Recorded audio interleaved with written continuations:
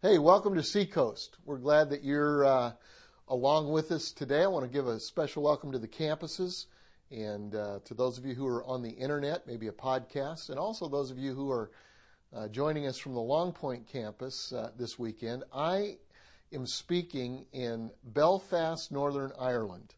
I'm there with Martin and Sarah Chalk and their church at CFC. So you pray with us as we, it's kind of exciting to see what God's doing and partnering with this great church to see what God wants to do in Europe. Now, for you guys, I'm excited for you. You're going to be hearing from one of my friends, John Siebling. John is the pastor of The Life Church in Memphis, Tennessee. It's one of the great churches in America. In fact, it's one of the fastest growing churches, doing a great thing in Memphis. Very unique.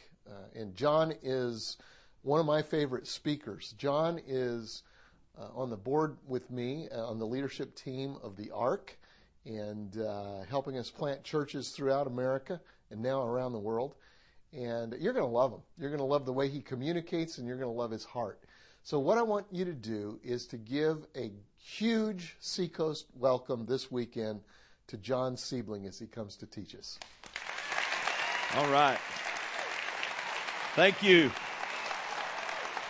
Thank you very much. Great to be here at Seacoast Church this weekend, one of the great churches in the United States, and love your pastors and your team, Greg and Debbie Surratt and Josh and all of the guys. It's such an honor for me to be here. This is an amazing church, and Greg has been really, we call him Bishop because he has been an amazing mentor to so many of us.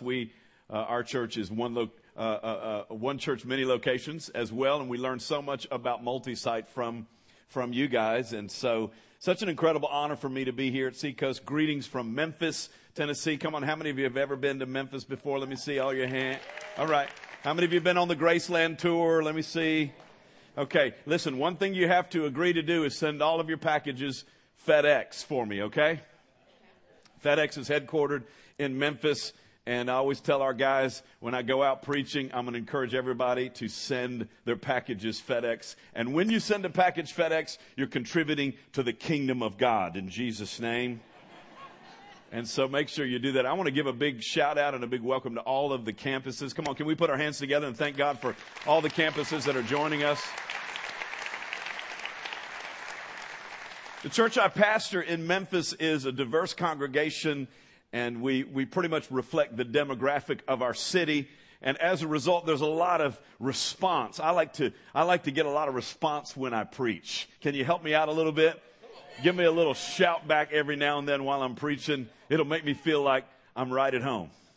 As a matter of fact, I noticed the Hammond B3 organ on the stage. We've got one as well. And every now and then, the guy will jump on there and bump a little bit while I'm preaching. So I'm not going to ask anybody to do that today, but here's what I'm going to get everybody to do with me. When I'm really going at it and I'm making a good point, I might do this right here, just like, and you go, yeah. Let's practice. All right, you ready before I get into the message? Hey, that's pretty good. Some people are like, hee. No, you got to put a little something. You got to put a little something into it. Okay, listen, turn in your Bibles to the book of Romans. I want to talk this weekend about passion. About being a passionate person, a passionate Christian. One of the first verses that I memorized when I became a Christian was Romans chapter 12, verse 11, which says, "Never be lacking in zeal, but keep your spiritual fervor, serving the Lord." Come on, I think we ought to read it all together from the screens. Come on, let's read it all together. Romans 12, verse 11, never be... That's great. Keep your spiritual fervor, sir. Now, if you notice, there's no asterisk right next to the verse with some fine print at the bottom of the page that would, exclude you. Never be lacking in zeal, except Mondays, right? Or except when the Gamecocks lose, or except when, or whatever, There's no exclusions. In other words, never means never. So never be lacking in zeal. The word zeal means enthusiasm. It means enthusiasm. It means eager desire. Never be lacking in eager desire. Never be lacking in enthusiasm. But the word fervor is the key word. Never be lacking in enthusiasm and eager desire, but keep your spiritual fervor. The word fervor means heat. It means hot. It means intense heat. And it means passion. So never be lacking in eager desire and enthusiasm, but keep your spiritual heat. Stay hot for God. Be a passionate Christian. And I think, a passionless Christian is an oxymoron. How many of you would agree with me on that one? We need to be full of passion. And the word passion was originally used to describe what Jesus experienced the week leading up to the cross and on the cross itself. That's why it's called the Passion of the Christ. It's called Passion Week. Because what Jesus experienced was so intense, they didn't have a word to describe it, so they created this word passion. Of course, now it's come to be used for so many different things, but originally it was used to describe Christ. And Jesus wasn't just a passionate person on the cross or, the week leading up to the cross, but he lived a passionate life. And when we talk about Jesus being on the inside of us, living on the inside, that means you and me, as Christians, as believers, we need to be passionate as well.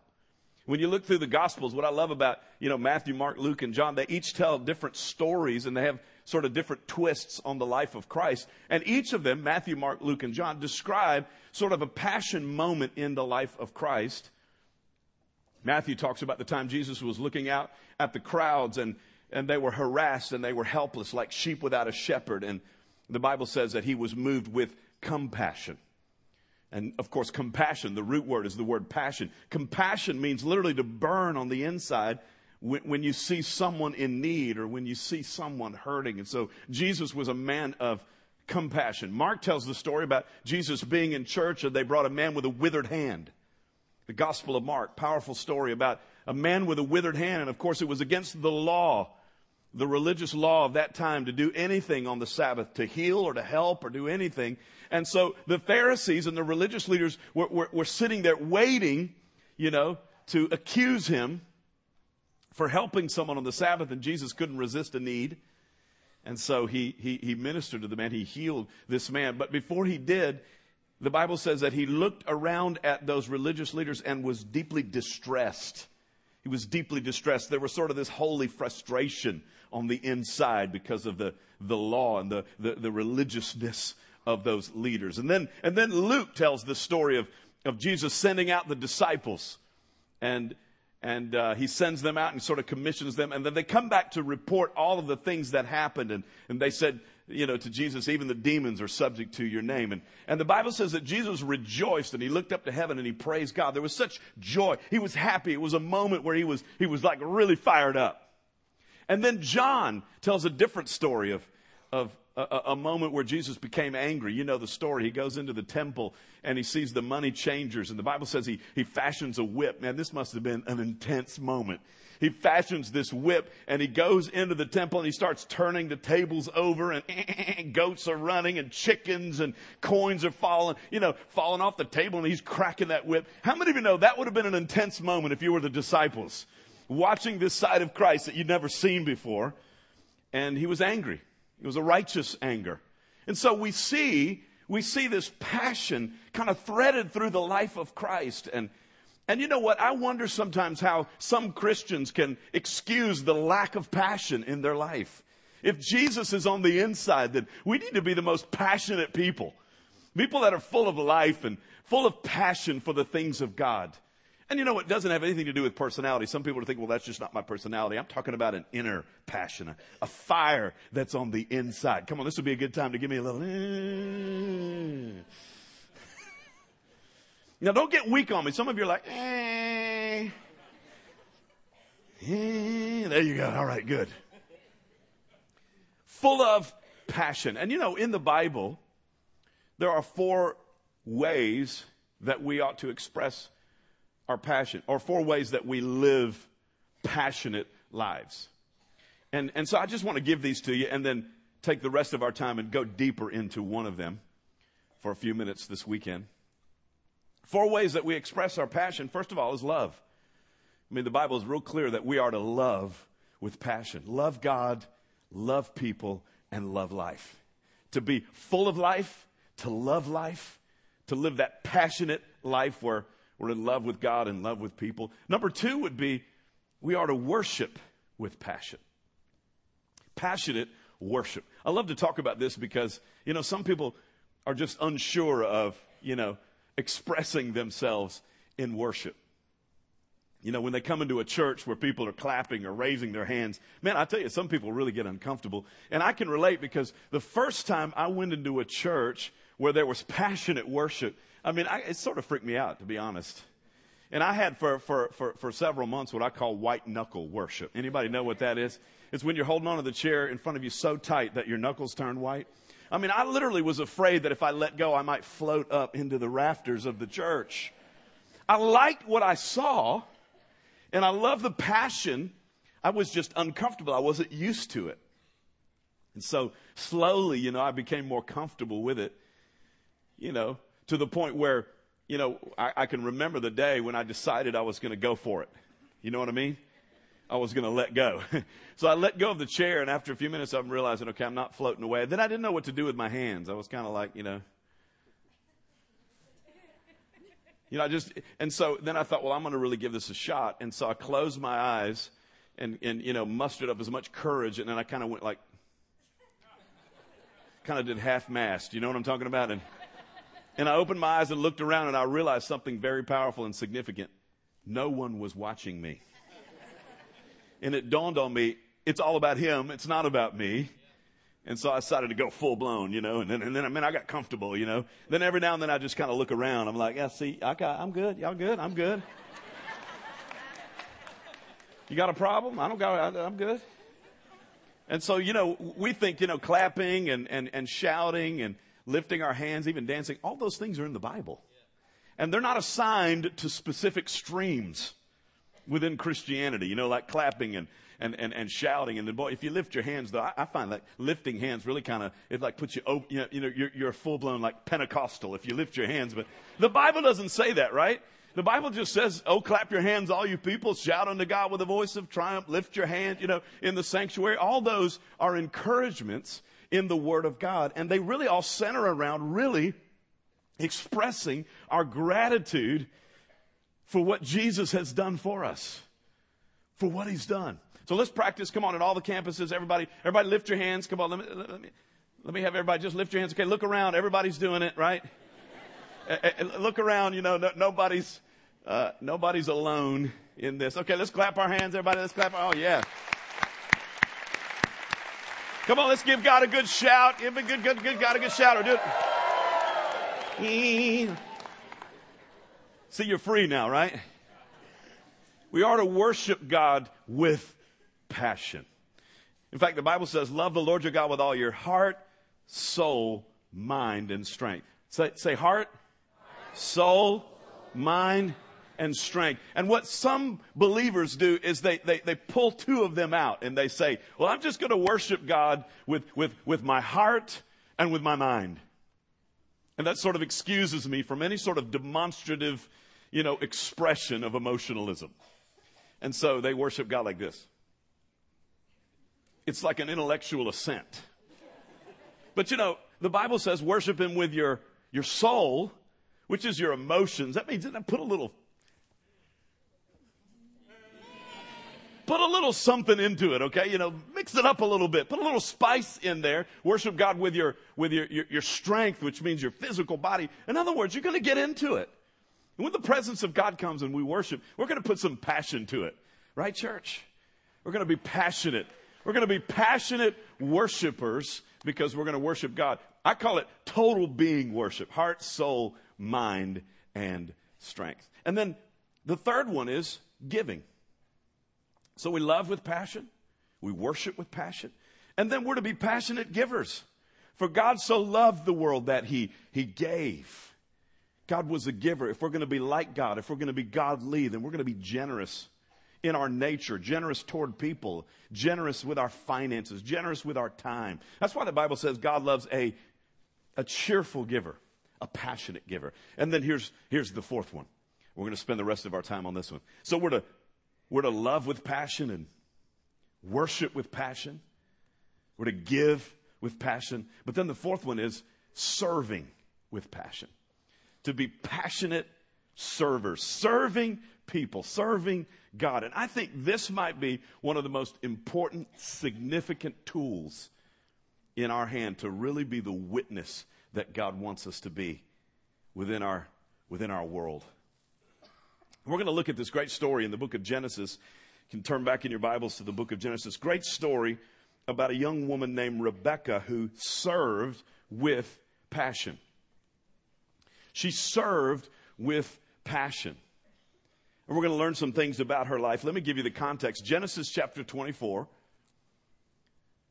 starts off talking about Abraham. Father Abraham had many sons. Many sons had Father Abraham. I am one of them, and so are you. So let's just praise the Lord, right?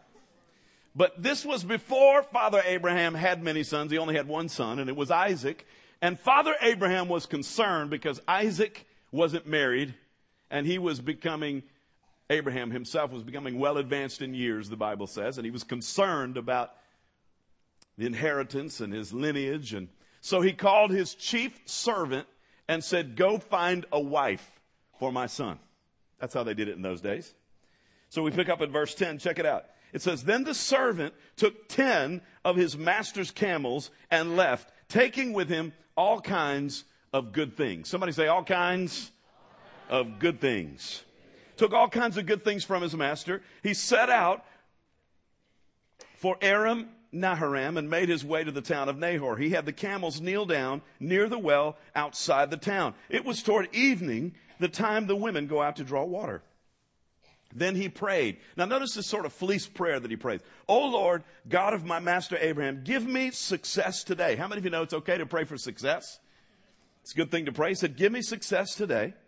Show kindness to my master Abraham. See, I'm standing beside this spring, and the daughters of the townspeople are coming out to draw water. May it be that when I say to a girl, please let down your jar that I may have a drink, and she says, drink and I'll water your camels too, let her be the one you have chosen for your servant Isaac. By this I will know that you have shown kindness to my master. Now watch this. He's praying this fleece prayer, but it's not a crazy prayer. It's not out of this world. He's praying literally for someone who would serve with passion. He's praying for someone that would put a little extra there and not only offer to give him some water, but offer to water his camels as well. Now listen to this. Before he had finished praying, how many of you know those are the best kind of prayers? That before you even say in Jesus' name, God has already started to move on your behalf. Before he had finished praying, Rebekah came out with her jar on her shoulder.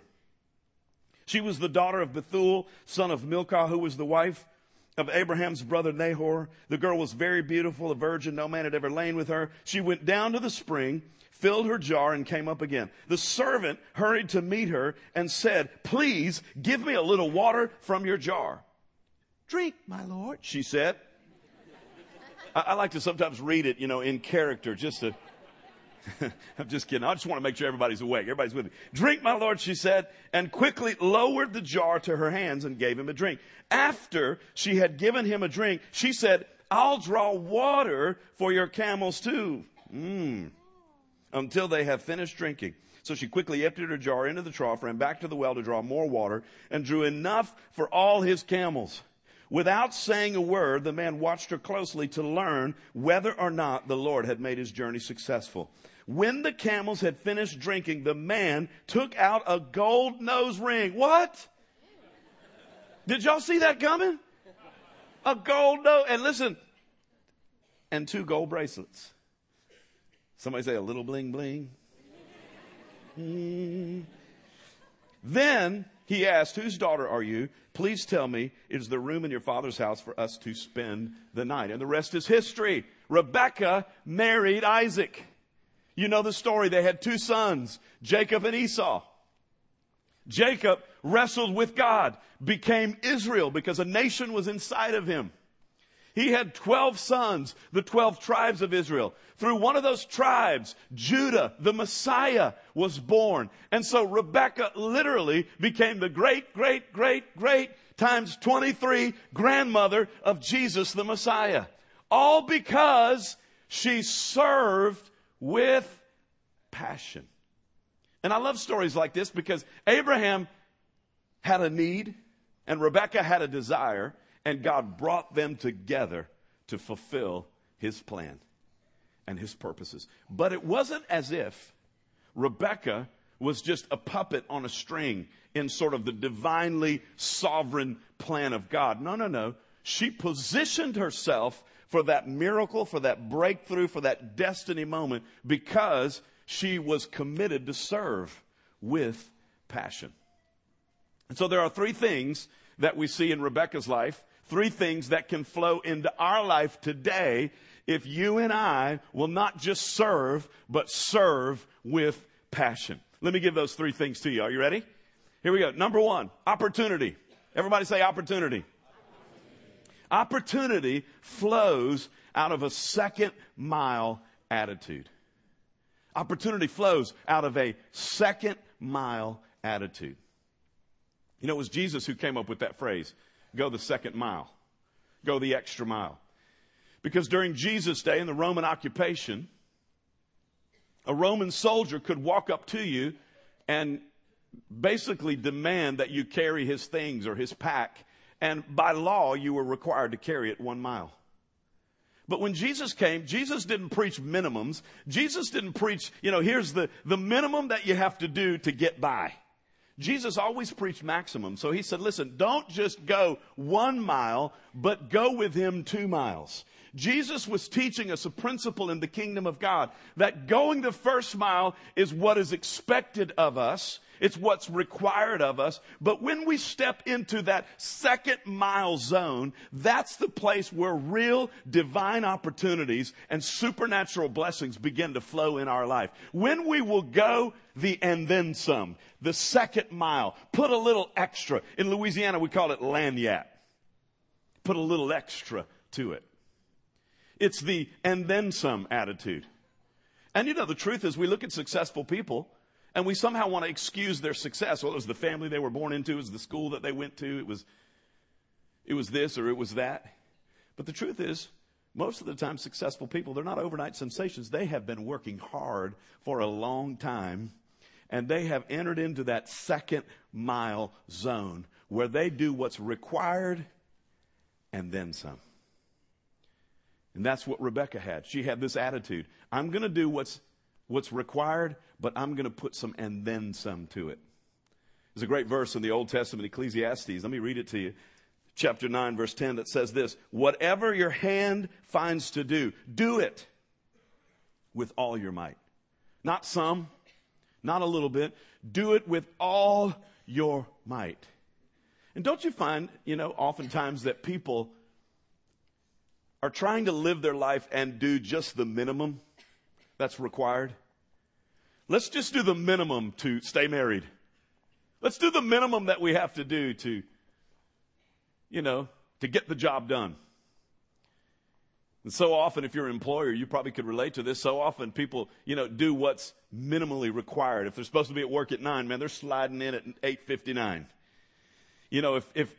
If the day ends at 5 o'clock, man, they're 4:50. From 4:50 on, they're watching the clock, waiting for 5 o'clock, and they're in their car and they're gone. And those are the same people that are in line when it's yearly review time or when it's promotion time or a raise time. They're the ones that are standing out, with their hands open. Like, come on, I deserve this. But the truth is, promotion, raises, bonuses. Come on, I'm teaching you how to get a promotion at work right now. Those things come to people that do the and then some. That do what is required and then some. And opportunities, the things that you're praying for. We're all praying for new opportunities. We're praying for open doors. We're praying for God to move in our life. We're praying for new customers and clients and all those things that we're believing, new relationships. We're praying and believing for all those things. Let me tell you, those opportunities will come when we step into the second mile. Opportunities flow into our life when we have the and then some attitude. Here's the second thing. We're talking about 3 things that flow into our life when we serve with passion. 3 things that Rebekah had. 3 things that you and I can have. First of all is opportunities. They flow, when you have a second mile attitude. Second is significance. Significance is something all of us are praying for. We're believing that we'll be used by God, that we can do something great for God. And significance, I believe, flows into our life when we have a true commitment to insignificant things. Significance flows into our life when we have that true commitment to the ordinary, the mundane, the things that seem insignificant. Let's look at Rebecca's life. How many of you would agree? Nothing very significant about drawing water for your family. Not very significant. And there's especially, not much significance to drawing water for camels. Have you ever been around a camel? They stink, or like we say in Tennessee, they stank. Try it. You may have never said it that way. It'll set you free. Stank. Stank. They're nasty. They will spit on you. They smell. They kick. So listen, there's not much significance about watering someone's camels. Here's a stranger that asks for a drink of water. Okay, politely, the right thing to do is offer to give him something to drink, but go the extra mile and offer to water his camels. And so I did a little camel watering calculation. Are you ready? 10 camels, okay? This guy had 10 camels. Now, the average camel, after traveling a day's journey, will be thirsty enough to drink 20 gallons of water. So 10 camels times 20 gallons equals 200 gallons. You're right. You got it. 200 gallons. Now, the average jar in Bible days, it doesn't say it in the story, but you can do a little research and, get close. So her jar was probably about 5 gallons, maybe 4, maybe 6. There's no exactness to this, but let's just say 5 gallons. So 200 gallons divided by 5 would be 40. So that's 40 trips down to the well and back up to the trough and down to the well and back up to the trough and down to the well. And listen, all the while just smelling and thinking about those old nasty, stanky camels. And what an interruption to your normal day. This guy shows up, and here I am watering his camels.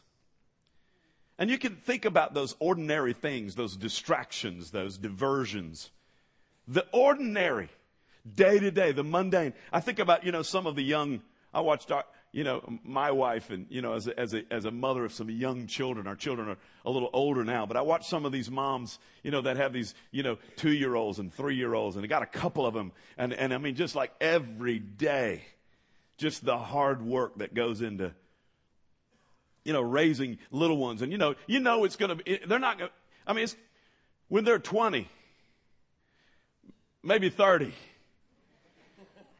before they could ever really appreciate what you did and the sacrifice that you made. Those ordinary, everyday, mundane tasks. But listen, God breathes on the ordinary. And there is no extraordinary without ordinary. There is no supernatural without natural. You provide the natural, you provide the ordinary. You're there in the mundane, and guess what? God breathes on the ordinary and brings it to extraordinary. Or God takes what seems to be the insignificant, and God brings it to a place of significance. And that's exactly what happened with Rebecca. It's exactly what happened with Rebecca. Let me give you a little analogy. Abraham represents God. The servant represents the Holy Spirit that goes from God with all kinds of good things. But those camels represent opportunities for you and I to be ushered into God's great plan for our lives. Because if you read the end of the story, what you realize is when Rebecca first laid her eyes on Isaac, she was riding, guess what? Those old stanky camels that she had watered. So those camels ushered her into the plan that God had for her life. See, I tell people all the time, especially young people, you don't need to go chasing your destiny. Go running after your future. If you are committed to do the insignificant, ordinary things, your future will come and find you and bring you forward. Here's the third thing. Favor. flows out of faithfulness. Opportunity, where does it come? It comes in that second mile zone. Significance, where is significance birthed? It's birthed in the midst of insignificant moments. And then favor, something we believe for, something we hope for, something we want in our life. Come on, is anybody believing for favor? We want favor. We're hoping for favor. But let me tell you where favor comes. You can pray for it. You can bind and loose and call it down from heaven and do all those sorts of things. But let me tell you where true favor comes. It comes when you are faithful. It comes when you're faithful. And what a picture of faithfulness. Rebecca, doing what she was supposed to be doing. And I looked at the story and I thought, what if she had called in sick? What if she had said, Ma, I ain't going today. Let Shanae go. It's her turn. Been doing it every day.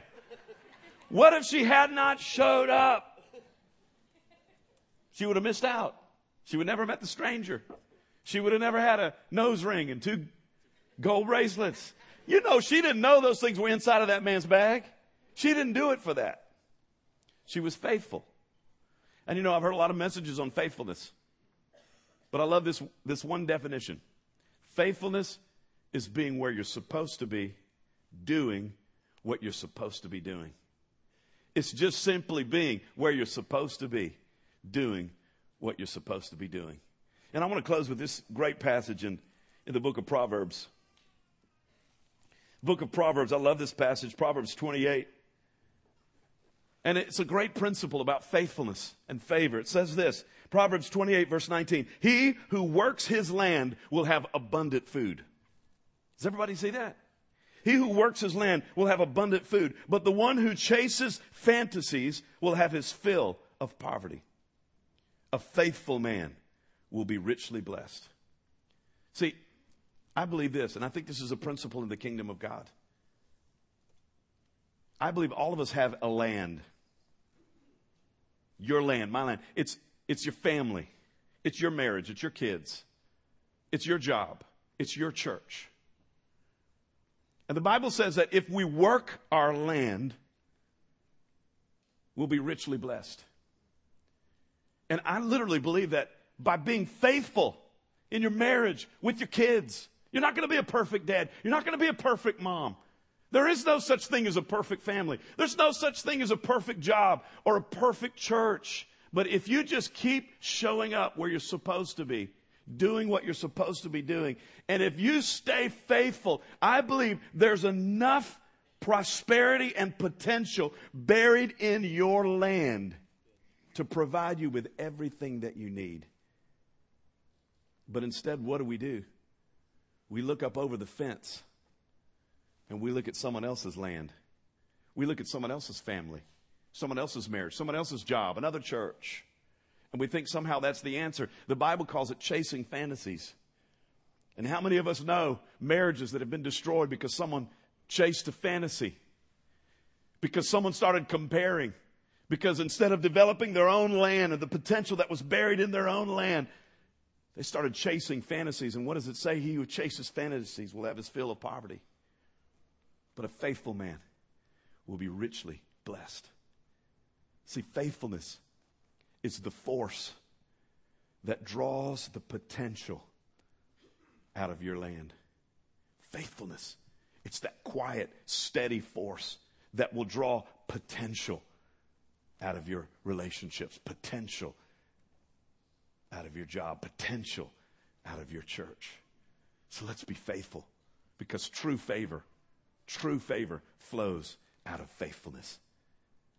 So come on, help me do a little recap. What are we believing for? We're believing for opportunities, aren't we? We're believing, come on, this year that this will be a year of opportunity for us. Well, listen, opportunities flow out of a second mile attitude.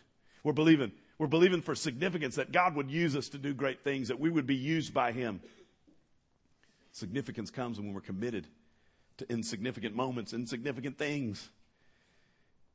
And true favor flows out of faithfulness. Come on, let's be committed to serving, and not just serving, but serving with passion. To be passionate people who serve, who give it their all. Come on, do you receive that today? Can we give God a good hand clap for His Word and thank God for His Word? Thank you so much for the opportunity to be here this weekend. Can I just pray for you?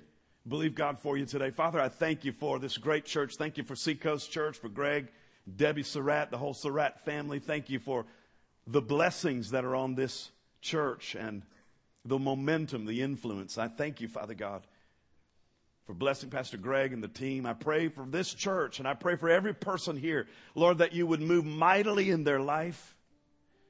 Father, we thank you for passion. Help us to be passionate people, full of passion. Lord, to love with passion, to give passionately, to worship passionately, and to serve, to lay our life down for others. Because in doing so, that's the secret to our life moving forward. I thank you for doing great things in our lives. And I pray it all in Jesus' name. Amen.